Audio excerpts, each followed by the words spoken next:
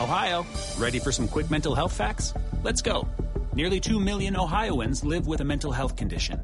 In the U.S., more than 50% of people will be diagnosed with a mental illness in their lifetime. Depression is a leading cause of disability worldwide. So why are some of us still stigmatizing people living with a mental health condition when we know all of this? Let's listen to the facts and beat the stigma. Ohio, challenge what you know about mental health at beatthestigma.org. Our next guest, well, I love this lady. I had the chance to do a bunch of events with her out on Long Island, her and Bruce Blakeman, before she eventually won. And it was such a gratifying win because if you listen to this show, you know, forget about me, Bernard, how much he couldn't stand, and he was right, Todd Kaminsky. Thank God this lady beat him, and that is Ann Donnelly. Annie, welcome back to the Bernie and Sid show. How are you? Good morning, Sid. I'm good, thank you. I hope Bernie's doing well. I'm doing very well, Ann, right here, and I love you, by the way. I've been watching on Channel 12 out here on Long Island, prosecuting these MS-13 people. Congratulations to you. Thank you very much. That was a very satisfying moment to watch him get sentenced to 32 years to life. Horrible, violent crimes he committed. Oh, that's a big deal. And, you know, we were talking quite a bit about MS-13 guys just a couple of years ago out there where Bernie lives, not in his neighborhood, of course, but on Long Island. So it's a very, very big deal. And these were the types of things that people on Long Island, people in New York knew, and when they voted you in and got rid of Todd Kaminsky, that you're going to be serious about this. So while we're about to attend not one but two police officer funerals here in New York City over the next week, and crime continues to spike here in New York City, and quite frankly, Long Island as well, you clearly are the right and only choice to save us moving forward. We need more people like you. Where do we find them? Sid, we're out here. You know, all people have to do is look. I know so many prosecutors who made a career, as I did, 32 years in the district attorney's office, out of prosecuting and working hand in hand with our men and women in blue. My heart is broken over Jason Rivera and Wilbert Mora. You know, you're talking about two young men. They're the ages of my youngest child and my oldest child. So I almost look at them as my sons, and what happened to them was awful. You know, Jason Rivera said he wanted to bring smiles to people's faces when he became a New York City police officer. Wilbert Mora just, you know, donated his organs to save others' lives. 5 New York City police officers have been shot in the last 3 weeks, 21 days. What is going on? Yeah, it's amazing. And you have all these liberal politicians scrambling to show their sympathy for the police after the contempt and the disdain and disrespect that they propagated over the past few years that led to a lot of police deaths, a lot of civilian deaths. You even had, by the way,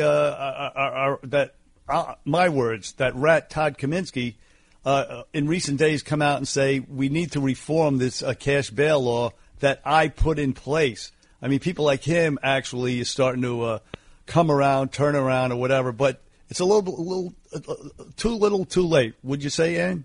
Absolutely. I chuckled when I read the comment about Senator Kaminsky saying we need to reform the bail law, considering he stood across from me every day saying the bail law is fine. We know it's not.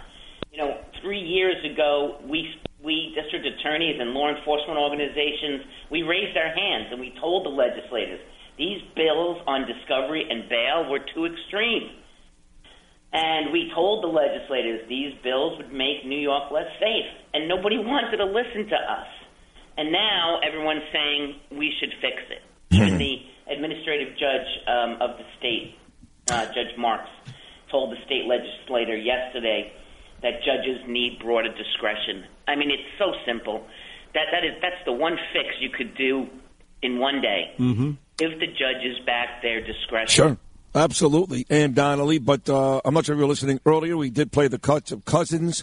No cut of Heastie yet, but they are digging in. They are digging in. They are saying that they're reforming nothing.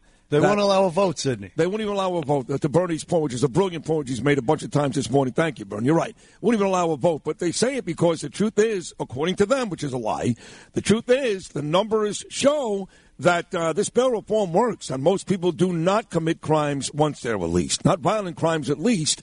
And it's about time that black and brown people were treated fairly by the justice system. What a bunch of nonsense. You know, it just amazes me that they hang their hat on this, the judges treating black and brown people fairly. I have never seen a judge treat anyone unfairly.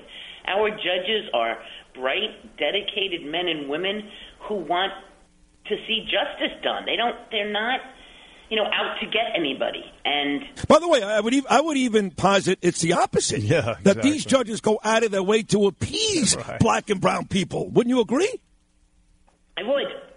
I have seen judges order, programs that are incredibly helpful to people who are addicted to drugs and alcohol, and I have seen them ask them, complete this program. Let me see you succeed, and I'll make sure that you don't spend any time in jail. And that's fine. That's great.